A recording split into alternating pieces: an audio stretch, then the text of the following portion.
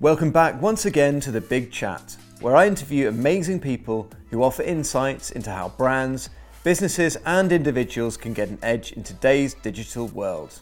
I'm your host George Hughes, and I'm the founder and creative director of Small Films, a video marketing agency based in London.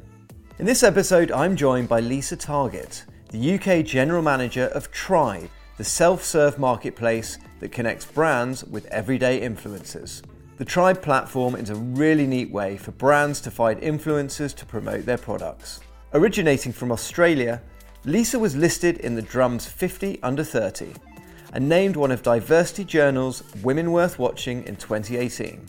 She's widely acknowledged as a thought leader within marketing and advertising, delivering keynotes at Decoded, Millennial 2020, PR Week, AdTech, and frequently commenting on industry news for Forbes, The Drum, Campaign, and The Telegraph. She also wrote the IAB's 2018 Digital Guide to Innovation, and she also knows an awful lot about influencer marketing. So if you're keen to find out more about this new and trending tool, then keep listening.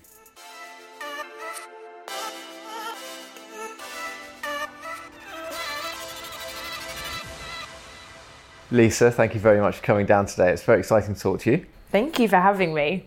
Pleasure. I'm really looking forward to talking all about influencer marketing, all that kind of thing. So you are the UK General Manager for Tribe UK. I am. Which is an influencer marketing platform. Yeah. Now, is that something you've always been in? Have you been an influencer expert guru since the get-go? Is that kind of where you come from, or? No, I mean, my background has always been in digital marketing and digital advertising. And I think very naturally we saw an emergence of where consumer eyeballs were and attention was and trust was. And if you're any kind of, digital marketer that knows that you're trying to elicit some sort of response from an audience, make them feel something about your brand and, potentially sway them to consider your product, you've got to go where the trust is and you've got to go where the eyeballs are. So that slowly led me down the path of working with creators. And I'm so glad it did, because it's such an exciting space. Because you're Australian. I am. From Melbourne? Yes, is that right? Originally, yeah. Lovely part of the world. I've never been there myself, but I hear great things. Yeah. I've got friends from there. But you came to the UK, and one of the first jobs you did over here, you're working with Frank's, which is an Australian men's sort of swimwear brand, isn't it? So tell me about that. So I remember I was in university, and Frank's was this sort of side hustle joint venture between two Australian guys and a British guy. And they were friends of a friend, and I just wanted work experience. And I said, well, can I just do your PR on the side while I'm at university, and I want to move to London, and if I do it for free for 2 years, will you give me a job? And they said yes. And so I did. I just ran around town trying to find a lot of influencers. I would try and find, my brother was a swimmer, so I'd beg all the Australian swim team to wear these board shorts, and then make sure that we got someone to film it and send it to the press and get it in the hottest, list and all these things, and just self-taught. And when I ended up moving to London, when I graduated, working for Frank's, it became, this real all-hands job. So I found myself working for pennies in a warehouse in East London, and they didn't have a team. It was just me, and the London owner had a ton of other, joint ventures and things that he was involved in, part-owned a PR agency. So I'd sit in with this PR team and do everything from building the website to working on merchandising with our partners, to selling them into new partners. So that year we started working with Urban Outfitters and ASOS and Selfridges, and doing collaborations and events. And I loved it all. He gave me full reins to just drive sales, to get the brand off the ground, which meant I could test and play with everything. And the more and more I immersed myself, the more I realized I wanted to get some formal education in advertising, and work with big brands that had meaty budgets. And so I found myself at the Telegraph the next year. And that was my foray into the world of media and publishing. So you say I found myself at the Telegraph. That's not exactly like, just found myself at the Telegraph. No. Yeah. You managed to get a role working with Telegraph, that's a fairly big step in itself. Because I mean, you're going from a swimwear brand where the budgets are, probably fairly negligible over in London at that point, and then you're going to work for basically a world-renowned paper. It is true, yeah. I remember speaking to a recruiter about the role, and it was a new role that the Telegraph hadn't had before. So they had their traditional advertising team that was selling print and digital solutions, and they had their classifieds or specialist sales teams that would work across education and recruitment and auto trading and all those kinds of things. And right in the middle, they had crafted this new role, which was essentially like a commercial partnerships role.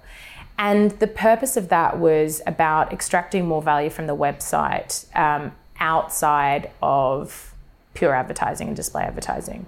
So this is before programmatic advertising. And so what we would do was try and find a couple of key clients and get key commercial partners for different sections of the site. So one example was the Telegraph's arts and culture section. Is a huge readership with real antiques lovers. And so we went out and we found this amazing startup who was like an eBay meets Sotheby's. So they were an online auction house provider, and they would do live auctions at the same time that there was a real auction at Sotheby's or Christie's. And so we would host sort of an always on widget on that part of the website, but we would also do big guides to antiques buying and, a lot of content marketing. So we had this hybrid sort of advertising and brand building partnership, but backed by performance marketing over a 12-month period. So it was a different way of working, but I loved that because it was about kind of going deep on one client's, business and working with, one niche of our readership as well, and how we could add value to both them and that brand and deliver a real return. And I think that honestly framed up every approach I've ever taken for working with a brand, because it wasn't about selling spots and dots advertising to gain reach. It was about making sure that we were hitting every part of the funnel for every objective that made sense for them at the right period of time over 12 months, and that we were extracting the most value for them and us and our readers, which is quite a lovely place to start learning about advertising. So how long were you at Telegraph for? So I only ended up there for a year. So I got to see a lot of those long-term partnerships out, which was fantastic, and really proved the success of that role. But unfortunately, I wasn't able to be sponsored. The Telegraph didn't sponsor 23-year-olds. They might have changed that policy, I'm not sure, but I didn't think it was worthwhile for a 23-year-old Aussie. And so I found myself back in Australia, which was an absolute blessing in disguise, because I ended up being able to use, having someone like the Telegraph on my CV to step into, big boys world, which was the world of free-to-air television and a very consolidated media market in Australia, and work for Australia's leading media company, which was fantastic. So that was basically Channel 9's, the group that owns Channel 9, right? Yeah. So 9 Entertainment, is it? Yeah. So how did you find yourself working for them? Just, Another hoodwinking situation, I'm yeah. sure. But I guess because of the approach that I'd been taking to media partnerships, it was about this win-win-win. It was a hybrid between branding and performance marketing and content marketing. And I think largely advertising had been done in silos, especially in digital advertising. You had people that did media network sales and was very sort of like remnant inventory and just did performance marketing over here. And then you had people that sold spots and dots display campaigns. And then, you had some partnerships people who would maybe collaborate if there had to be magazines and digital and TV all together. Whereas I'd been doing cross-platform, print, digital, everything. And I think that was, very fortunately, a unique skill set that I could bring to the role. And the challenge that they had was finding someone that could innovate and drive new business for their 4 largest advertisers. So I found myself as sort of almost like a key account manager for Procter & Gamble, Volkswagen Audi Group, Westpac and Foxtel, which is sort of a bank and a multi-channel subscription TV service. in Australia. So I had 4 key clients across 4 key industries, and somehow they said they can't just be buying more digital display. We need to drive some sort of connected strategy here. And that's how I ended up in that role. Okay. And you did one particularly big campaign, I think, with Audi, right? With Yeah. Audi TT. Yeah, Tell there me were about there were a couple of big ones. The Audi TT one was fantastic because Audi hadn't spent with us for a really long time because we weren't premium enough. As a digital publisher, they were always spending with, the likes of, the Telegraph in Australia, but, it was the Australian, and they wanted to go for really premium AB audiences. And we had them, but the issue was we had them in a really fragmented sense. We didn't have them on the finance pages of our website. We had them across, we had a joint venture with Microsoft, the Channel 9 properties, and also with Daily Mail Australia. So we could find their target audience, but they were in email and they were on some sport pages, and they were sort of all across our network. And so we went to them saying, listen, we believe we can reach more of your target audience than anyone else. We can't reach them in one contextual environment. So we need to pare back this strategy and deliver to them a data-led, immersive digital experience wherever they are, and take them through the entire funnel of discovering that there's a new Audi TT, of which I don't think there had been a relaunch for about 10 years. And get them to understand what it feels like to drive this car, and drive them to book a test drive. And it was all centered around actually a hero piece of creative. We used the Channel 9 production team, 9mm, who did a TVC quality digital short. And it was, you were able to toggle around different features as the car kind of moved through the digital video. So as it kind of flashed the inside of the car, you could have a look at the sort of cockpit steering and all the features of the dashboard. And you could kind of, interact with this video. And what we did was timestamp different elements, find who was interacting, and essentially qualify them down the funnel based on how much of the car they'd experienced, and try and kind of bring them back into the features and all of the elements that we knew would shift their perception from the Audi TT being what was called a hairdresser's car, right, to actually this new, revamped, innovative, and very cool race feature car that's just a bit small. And we did phenomenally well. They exceeded their sales targets, and it was, pretty much a soulless campaign with Channel 9 at the time. So it's still something that they use, and I loved it. It was stuff like that, whereas we had to think outside the box. Otherwise, there was no way we were going to grow business with these key advertisers. And I kind of had free reign to give everything a go, which again, was very lucky. That's very cool. That's really interesting hearing about that in terms of interactive video, because I think that that's still something that's not really being done to the level it can be. And that's a really good example of how you can basically funnel people through depending on what their interests are. So you're getting to click on different features of the car. Yeah. And then depending on what's important to them, you can then serve them up with more content, other adverts, whatever it is you want to do with them. Yeah, exactly. It's like you can really narrow down on people. It's quite interesting that. Yeah. So you're there, you're with that group. This is kind of joint ventures going on. Yeah. Sort of what brought you from there to where you are today? Like, how did you make that transition into sort of influencer world? So part of the joint venture was Daily Mail Australia. So I was part of the team that helped launch that in Australia, and within a couple of years it had become so successful as a digital property that they sort of spun out of the JV and set up their own commercial operations in Sydney. So I had to go head up the sort of establishment of that digital team and what our strategy was like in market when we weren't part of a huge multi-channel company like NEC that had digital and print and long-form video and short-form video and data.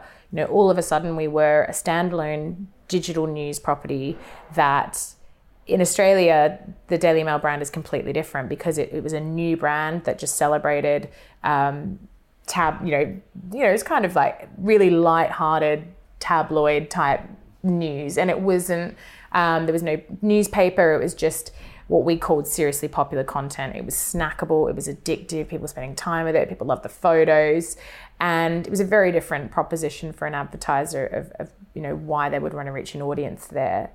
And so we thought, well, we're going to double down on content here. We're going to talk about how influential we were as an editorial team, and how we could influence people's perceptions and decisions around a certain brand and their trust in a certain brand. And that aligned perfectly with the emergence of audiences on social media, in thinking that, they go to the mail for, one type of review on a beauty product or what to wear to the races, but equally they go to their favorite fashion influencers and beauty influencers on what they recently bought from ASOS or whatever it might be. And they both had roles, and what we wanted to do was drive some continuity for brands throughout that entire ecosystem of leaning on people that you trust for advice when it matters. And so that's when we started working with Tribe. So I started working with Tribe when I was in Australia, and then I moved to the Mail Online in the UK. Tribe then launched maybe 6 months after I'd moved here, and got in touch naturally with whoever knew about them and whoever could help them get off the ground. And very fortunately, I was one of those people, and within a couple months ended up spearheading everything that we've been able to do here in the last couple of years. Brilliant. It's been fab. So you were actually their client. I was. So you were their client in Australia, and you were using the service, and then it wasn't until you were back here in the UK, and then kind of they reached out, or you basically got in you got connected with them. Yeah. I remember Jules, our founder, kind of had reached out and said, look, we're pitching, we've got a slot at Ad News, it was at Advertising Week Europe, sorry. We're supposed to be presenting with a brand. It's all been so short term, and we need someone to kind of come in and test the platform. And so a really good girlfriend of mine was working at Selfridges, and I said, well, maybe she'll be able to test like a Mother's Day campaign, because the timing was just right. She had really small test budgets, and they said, don't worry, we'll match the budget like for like. We just want someone to kind of give it a go and also speak on stage with us. And it was just luck. It was just luck that those two things kind of came together, and Tribe was able to launch for Selfridges. And then I think when I went for the role, I was the only candidate that could very actively say I sold Tribe in 2 markets. I was probably one of the only people that had ever done that, and said, I'm an advocate for this company, and I love what they're doing in the space, and I want to continue being that evangelist. So I think that's what swung me the role in the end. And you haven't looked back ever since, presumably? No. Influencer marketing is a funny category. It's got a ton of perceptions about it. Someone told me a stat today that there's 741 influencer companies in the world, which is just ludicrous. Because it's such a quickly growing category, and people have different spins on it. They have different opinions on how it's done well, how it could be done better, and there's just a lot of mismatched agendas and strategies that also is combined with a lot of brands trying to figure out what to do. And it's the natural recipe for disaster that you would see with any new channel. And it's the chaos that kind of always emerges as marketers and are testing new channels and testing and playing with things. But I imagine in the next couple of years, we've definitely been firmly established as a core channel.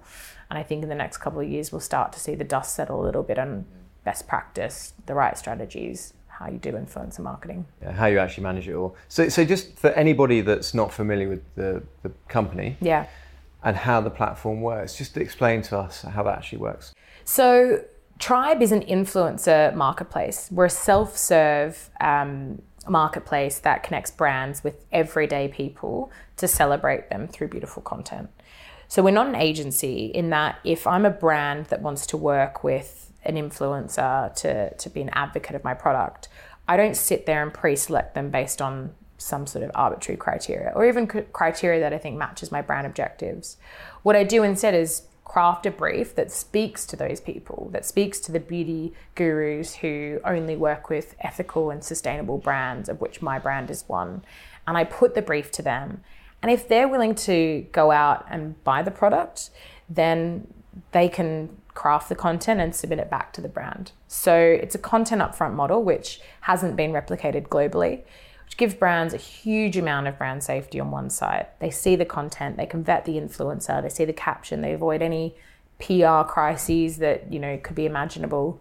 I mean, I remember when we launched 2 years ago in the UK, we used to go around with an example of like Scott Disick and Naomi Campbell and, you know, all these influencers that were copying and pasting captions that their PR manager had sent them. And it was always saying, can you write this at 4 p.m?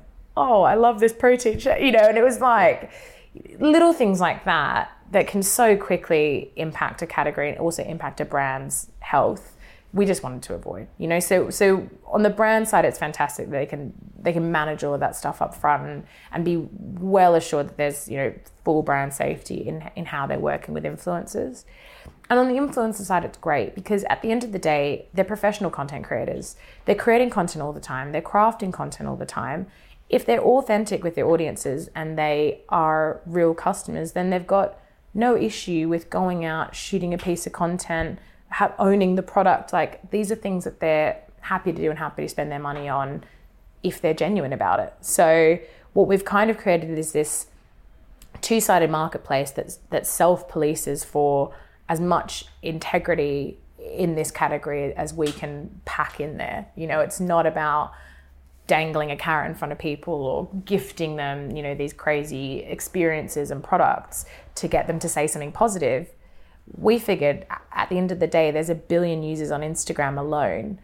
You're going to find enough real brand advocates that are going to recommend your product to their followers without needing to beg, borrow and steal as a brand. So that's kind of the premise of it all. I think it's good to finally bring the whole influencer marketing thing into a safe area where there can be transactions made. Yeah. Because like you say, I feel that quite what often happens is a brand will expect their product to be plugged by an influencer, but they're not willing to pay the amount that, you know, is suitable for that. Yeah. Or vice versa, an influencer might be commanding fees that probably don't actually correlate, and it's quite hard to navigate that world of understanding what is something worth. Exactly. So that's, you know, you're just leveling the playing field, aren't you? You're basically putting all the content creators there. They can pitch for it, say, I want this is my reach, here's what I offer. It's like anything, isn't it? It's like anything. Saying it better than I could. Yeah. And then, you know, and then that's it. And then you can choose which one you want and you feel like you're getting value for money and all that sort of thing. Exactly right. And I think, I mean, a lot of things were happening at the start.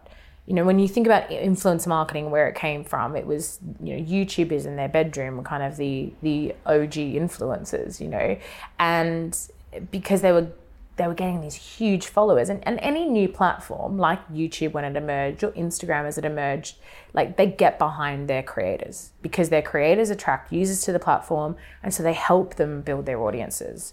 And once they reach some sort of established user base or audience size, they do less and less of that promotion of particular creators, and they try to level out the playing field, which is why it's harder now to grow audiences on those established channels. But what was happening was you had these YouTubers with literally millions and millions of followers, and some of them are fantastic and, you know, absolutely drive a response for brands. But it's exactly what you were saying, that the pricing became quite difficult because as the demand to work with these YouTubers increased, but the supply of the people who had that many followers wasn't going anywhere, naturally prices rise, you know, because they're in hot demand. Lots of brands want to work with them, so of course they put their prices up. And so what we found was a lot of the reason for that was the collaboration. It was that it was taking too long for a brand to go to a creator who has millions of followers and say, I want to work with you, and then there's back and forth. There's probably at that point a talent manager on board. The brand has their own PR team, their media agency, their PR agency, whoever it is, and you've got all these people trying to collaborate. And so we just wanted to create a very transparent, easy platform that allowed a brand to not just work with one influencer quickly, but if they'd saved all of that time, all of a sudden it opened them up to work with hundreds of influencers, or what we prefer to say, which is hundreds of their most influential customers.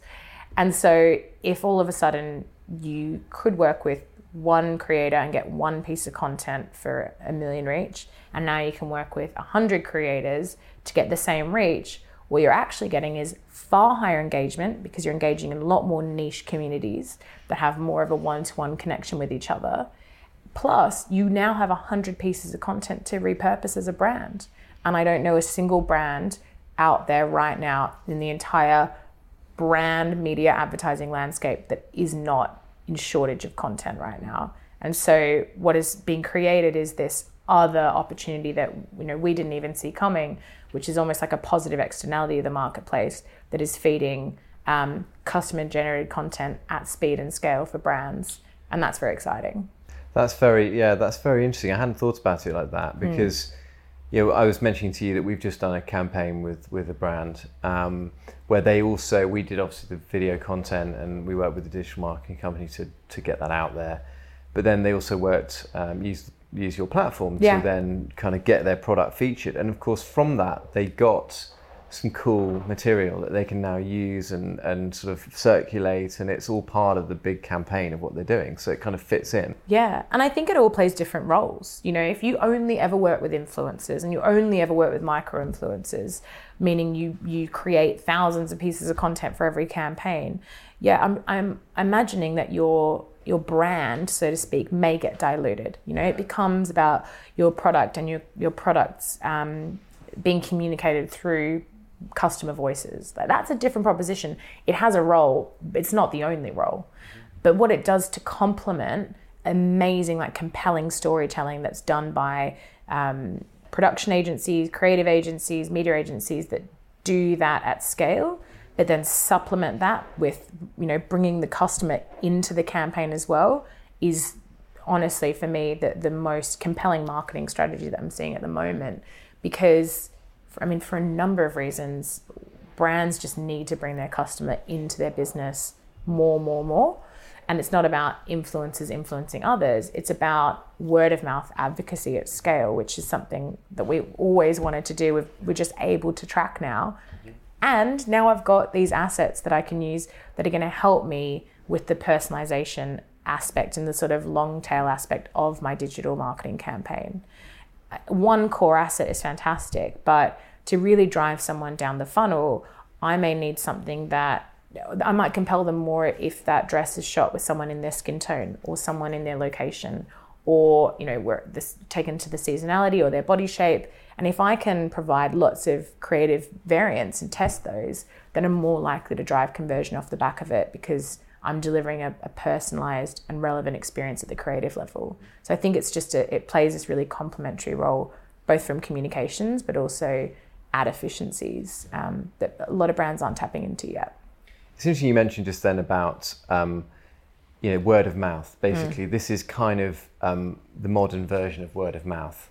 So where in the past neighbours would talk over the fence about the latest product that they bought and why they liked it so much, now you've got this kind of ability to scale that massively via social media, of course, but that ultimately influencer marketing, that's what it's all about. Yeah. What do you think about sort of the negative connotations that sometimes is assigned to influencer marketing? Yeah. In regards to, for example, people, they have a responsibility when they're promoting a product or a dieting technique or a diet pill or these sorts of things, these kind of things that you get in the news. How do you navigate that side of things? That I feel the utmost responsibility to navigate those things with clarity for both brands and influencers. And for me, the most exciting bit about being a two-sided marketplace is we have that responsibility to educate both sides equally. For me, the entire category will disappear if it lacks authenticity or impacts the trust and the social nature of the channel.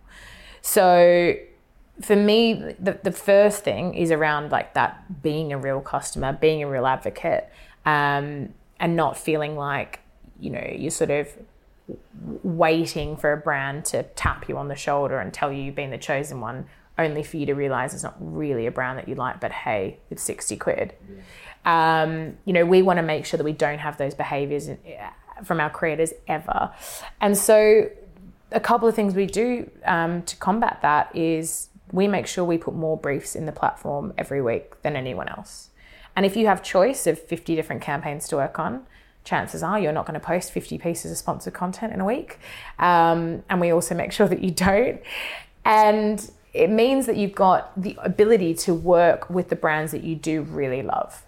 And our creators always tell us that, because we give them the opportunity to opt in and choose the brands, but also enough opportunity, they never really feel like their integrity with their audience that people forget has taken them so long to build, even up to the 3,000 number, that they don't want to lose 10 people because that post was not their tone of voice or not a brand that fit with the messaging and the kind of personality of that profile. So people switch off very easily, and I think the creators are almost they're incentivized to maintain the integrity that they have with their audience. Another thing we do is include things like influencer rating systems. So you've got everyday people that have probably never worked with a brand before and like the idea of it but don't really get what brands are expecting.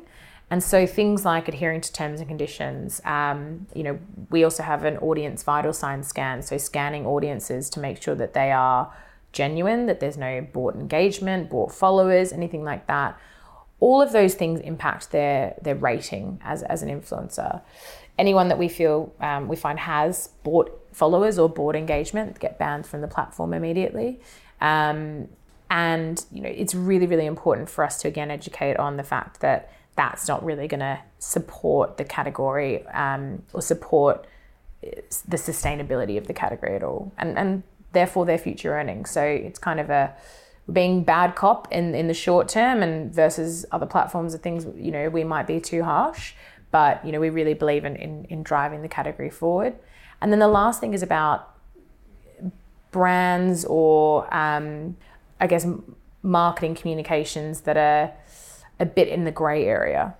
And, I go sort of back and forth on the fence about this a lot, because part of me would love the ability for really innovative brands that just don't have their, haven't done all the clinical trials that get them above board, even though they feel that their product works, to be able to be approved.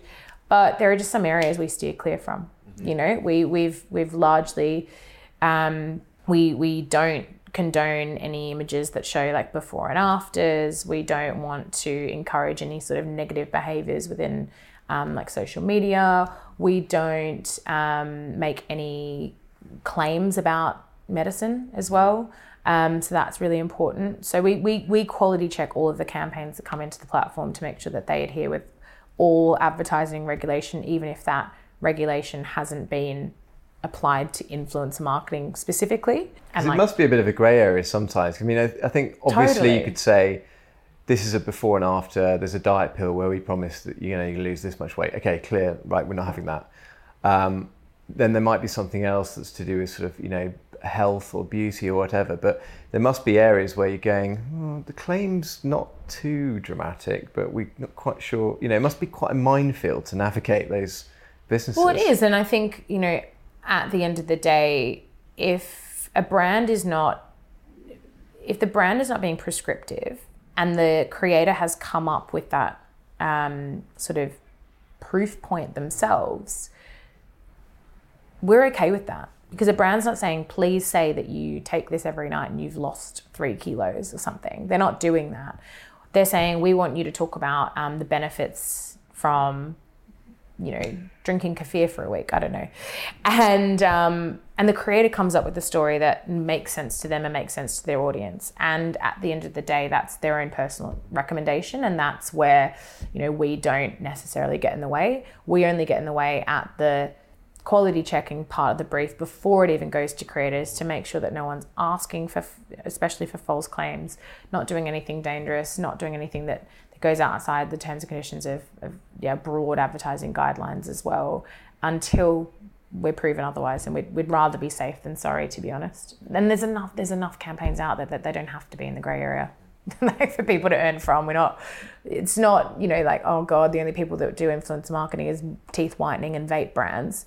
It's not the case. We work every day with Waitrose and Rimmel and incredible everyday British brands that people want to talk about, that know what they're doing, and kind of don't largely get into those areas, which is good. Thank God. I think it's all the more reason as well to have a platform where this stuff can be scrutinised, because to be honest with you, if you're not having that middle man, you can go straight to the influencer and sort of cajole them into doing almost anything you want, and vice versa. It can be sort of... And we want our creators to feel like we've got a safe platform, because at the end of the day, they get a rap on the wrist as well, and they get told that they didn't disclose something properly, or you've seen so many influencers. Fire Festival was the classic one, wasn't it? Exactly. They become the poster child of being misinformed and misled, and they were largely misinformed and misled, which is why we always say, go and buy the product yourself. You've got to feel comfortable with your recommendation and back it. You're not being swindled into this, but that's why it's just professionalism. This is the first sort of real direct customer channel that's been able to be scrutinized and measured in the way it has been at scale. And for us, integrity and sustainability in the channel are the top of my priority list all the time, because otherwise... I suppose it's also about influencers being protected so they don't get exploited by brands, right? Yeah, absolutely. I think you've seen, our founder actually talked this week about he typically doesn't see any inauthentic influencers unless they're being used by lazy journalists that are just bashing about a category for some really easy to PR clickbaity articles like Fire Festival. Fire Festival was its own chaotic mess, but we've seen a couple of influencers kind of become poster children for things that largely they didn't think they were doing wrong. They didn't realize they were making going outside of advertising guidelines, for example, or they didn't realize that that what they found was a product that they really loved, but when they were making a specific claim about it would actually endanger other people. And that's the kind of natural problem you get in influencer marketing, which is you're working with everyday people. You're not working with professionals and editorial teams and, people that have been in this industry for eras. You're working with your real customers. And what I love about being a two-sided marketplace is that we have the responsibility to both sides, and that we have to protect our creators, and we have to get them to a point where they know that whenever they respond to any tribe brief and they read the do's and don'ts, that they are protected and that they are doing the right things. And largely one of the tools that we've seen used in our platform a lot is the multi-login feature, whereas we might have a brand trying to collaborate with influencers, but they will have their compliance team log in. Like for instance, the Mars brand managers do that, where they have their compliance team log in and actually make sure that none of the images show overconsumption of chocolate, and that there are no children in the images, and that there are no animals in the images, and so that Mars are protected from not encouraging the wrong behaviours or anything that would endanger consumers. And I think it's important to add that level of professionalism to what you're doing. And I hate for brands to learn the wrong way by taking advice from experts or agencies that might be telling them that they've got it under control. That's why we try and kind of streamline and standardize as many of those protections as possible for both sides. And knock on wood, we haven't had a problem to date. But it has been because we've had to probably be a little bit stricter on those things. But our whole thing is there's plenty of fish in the sea. We don't need to compromise on our integrity as a marketplace or on our creators' integrity with their audiences, because it's a growing category and there's loads of campaigns. You don't need to be saying or doing the wrong things by consumers. It's amazing how there's a really vast breadth of knowledge about influencer marketing, to the point where some people know nothing about it. Other people are in sort of advanced level 5, they know how to kind of use it to the nth degree, like I'm sure you do. For some people, when I get talked to about this, they say, "Oh, well, we can't afford influencers because we're going to have to drop minimum 50 grand on this, and Kim Kardashian costs £1 million, and this sort of thing." And they don't understand that actually it's not always about just getting someone with a huge following. It's about finding people within your specific category that have maybe quite a small following, like a micro influencer, Yeah. And then in your niche, and then you can actually exploit that in quite a good way. Just give us the overview of like, what is the market like out there at the moment? What is an influencer? How many people do you have to be an influencer? Well, our platform starts at 3,000 followers. So if you have 3,000 followers on either Instagram, Twitter, or Facebook, you can freely submit to any brand brief. And we chose 3,000 as a sort of semi-arbitrary number, but also we thought even for one post, like you're reaching a significant amount of people. And organic reach actually starts to drop off on Instagram specifically as your audience grows. Naturally, you're going to reach less and less people as your audience gets to the 80 million odd, as Kim Kardashian's is. And your engagement drops as well. Because if I comment on Kim Kardashian's post, she's not responding.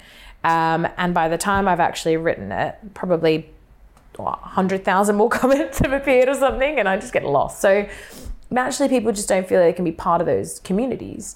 Whereas with my friends and family, it's far more interactive. It's back and forth, and conversations are being had around moments that matter and brands' roles in those moments. You know, some of the best campaigns I've seen are brands like Waitrose going, okay, well, yes, we have a demographic and we need to reach people in the UK of, you know, in a certain socioeconomic group and who understand this about Waitrose and can physically get to one of our supermarkets or, you know, in the radius of where we deliver to.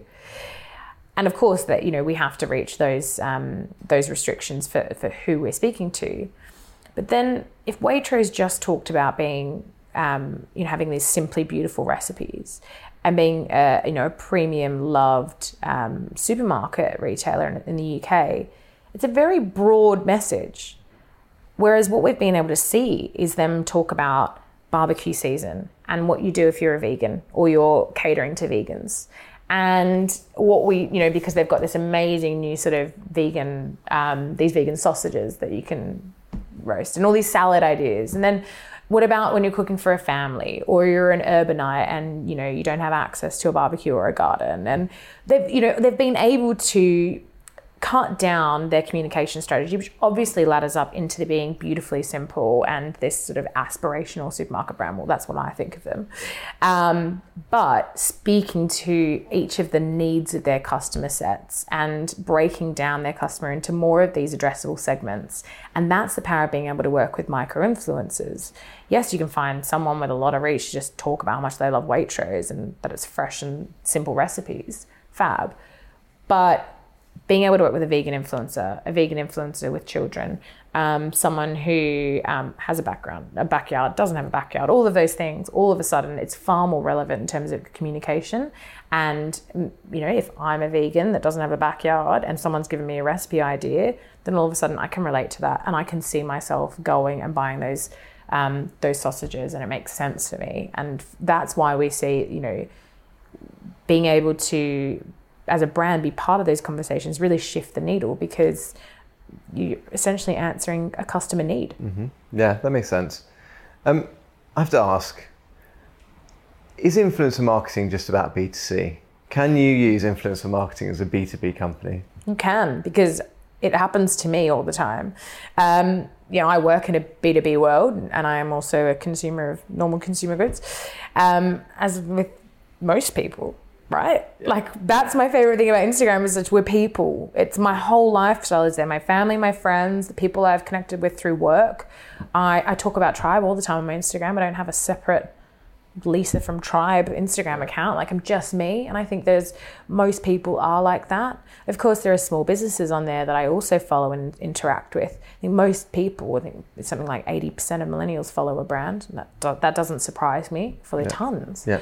And I expect that when I do follow a brand that they don't, you know, absolutely flog me with advertising, but actually it's like helpful tutorials or recipes, all those kinds of things that I fit the natural user experience that I'm having on Instagram, but is far more, I guess, like an authentic way of communicating and a very different way of communicating. And I would say from a B2B perspective, you can do that too. Why not do behind the scenes from your brand? And why not hero the good work that you're doing? And why not interact with, people that have come into your, or clients that you've worked with, we use you guys as an example, and showcase all the great work, and showcase like that you've had someone come in today, and that and create a community around what you're doing, because that's all we are really, is a series of little communities that overlap, and we are complex people that have a ton of different interests. And I think I'm not one thing, and we always say with influencers, like some of them very much specialize in certain niches, but a lot of them might just be, a mum. Yeah. And of course she's into beauty and fashion and all of these things. And it's really difficult to categorize people when they explore so much of their lifestyle on social media. And so I would always say with B2B brands, like, think about the people that you're talking to and not just your business proposition. And for me, when I see and interact with, small businesses that we like to collaborate with that are doing events and doing all these things, and I'm also naturally consuming Instagram more than any other channel anyway, so I don't know where these businesses would find me if not there, then I think, fab, that's great. That's where I'm getting my messaging now, and I'm grateful that they played a role instead of being very, corporate on LinkedIn, because it's not the only way, is it? No, that's fair enough. Yeah. The rise of influencer marketing, just the rise of influencers in general, it's been such a sort of bizarre phenomenon in a way. I think if you tried to explain it to, like, if I tried to explain what an influencer is to my mum, I just don't think I'd be able to explain why that person is who they are. Yeah. What do you think has been behind this trend?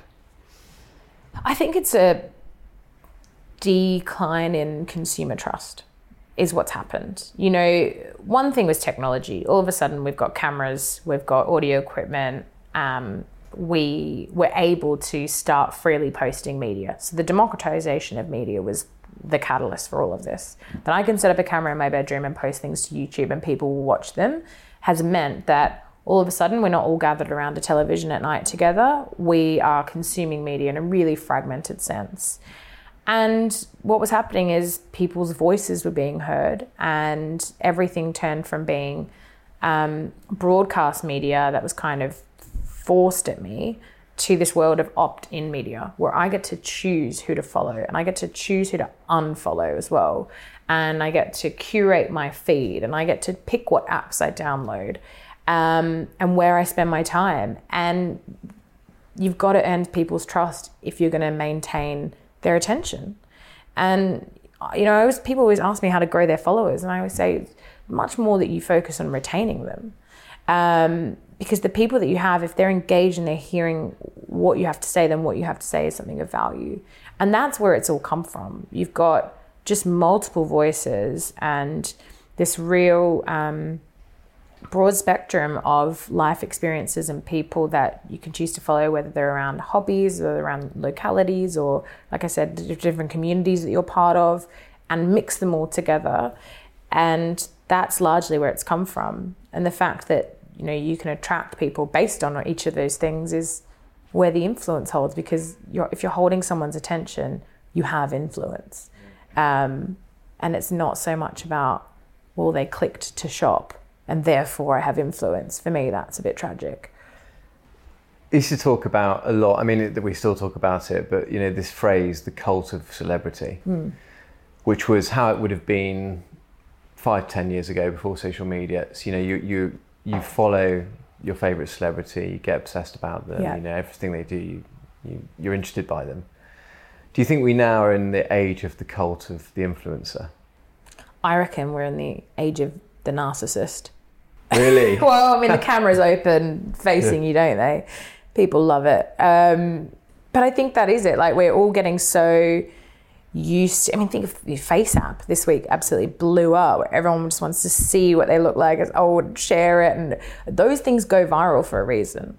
And I just think it's this amazing age where everyone not only has a voice and can share that voice, but also wants their voice to have a level of gravitas or importance or a place in the world. It's actually the thing that makes us all human, and has always been the case, but we now have a platform for it.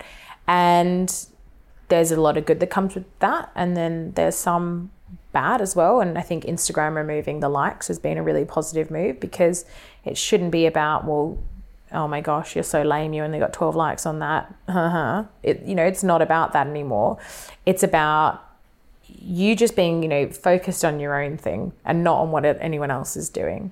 And if people are communicating with you, you're still getting likes and comments, but you're not having to worry about comparing them with someone else who their context is completely different from yours. So I think Instagram's doing some really, really positive things to improve the behavior and ultimately the same thing that we're doing, which is maintain the integrity of the social interactions within social media, instead of making it about some sort of distracting metrics that they probably couldn't have predicted would go in that direction.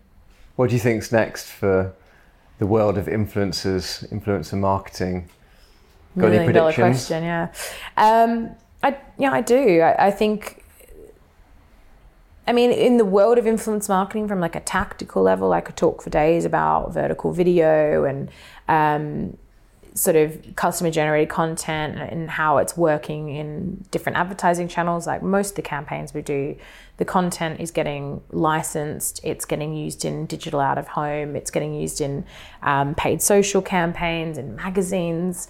And the reason for that is because, again, if most of our consumption, especially in our generations and sort of younger generations that marketers are looking to target, if most of the time is being spent on Instagram, then slowly we're getting used to seeing ephemeral content that is really high quality and really beautiful and of a certain just a certain style. And now when I see that in a billboard ad or at a bus stop, I resonate with it because it feels natural, it feels native to me, it feels known. And so I think we're going to see more and more brands using customer generated content across their entire sort of branding ecosystem in partnership with some of the hero storytelling that they're doing from an above the line perspective. I think personalization from an advertising targeting perspective will get better because people will be able to leverage all of their different customer sort of styles and voices in their advertising.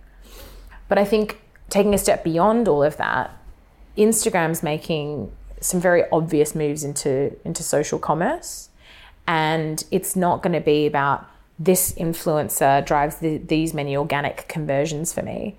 Facebook and Instagram are always going to be the ones that are driving the best performance marketing for a brand. They've got precision targeting, they've got the tools, they've got the scale to drive outcomes for brands, and they're never going to allow that to happen from a third-party perspective. Influencers will play a massive role in driving essentially a multitude of digital shop fronts on Instagram, and that's what it will become. For me right now, it's a race between Instagram and Amazon on social commerce and sort of mobile commerce. And I think Instagram are going to make some really quick gains because right now most searches for a product start on Amazon, but I would say most of those searches start on Amazon because someone's seen it on Instagram. And from all of the information we see, most people go to Instagram to be inspired, to look for product. And if they can kind of nail that last click attribution, I don't think they're always going to reduce the amount of clicks someone takes. So if I've seen a top on you, I'd rather click on you and be able to purchase it than click through to that and the brand and then go to Amazon. Exactly. And then whatever. So I imagine we're all just going to become these digital shop fronts, which means that you're sharing the cost of sale with the real customer, basically like a loyalty program. Facebook and Instagram, I'm sure, will get a part of that as well. And I think it'll fundamentally change the future of retail as we know it. And it's already happening in China with a few of their sort of social commerce platforms that are all peer-to-peer driven. And I think we'll look back thinking, I can't believe it was different. That is interesting. I've not heard that one before. Oh, good. That's good. We've heard it here first, everybody. We've got it. What would be your one piece of advice for brands if they're looking to get an edge in today's world? What would be your one piece of advice? Well, I try not to give too much advice because I think advice only makes sense in your context, doesn't it? So try not to hang on to this too much. But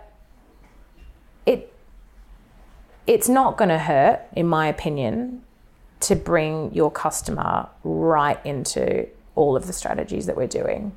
Right now, it is so competitive for any brand online. They're either having to fundamentally change how they're producing product. They're either having to fundamentally change their supply chain model to be more sustainable, more ethical, to align with customer values. They've got issues with trust.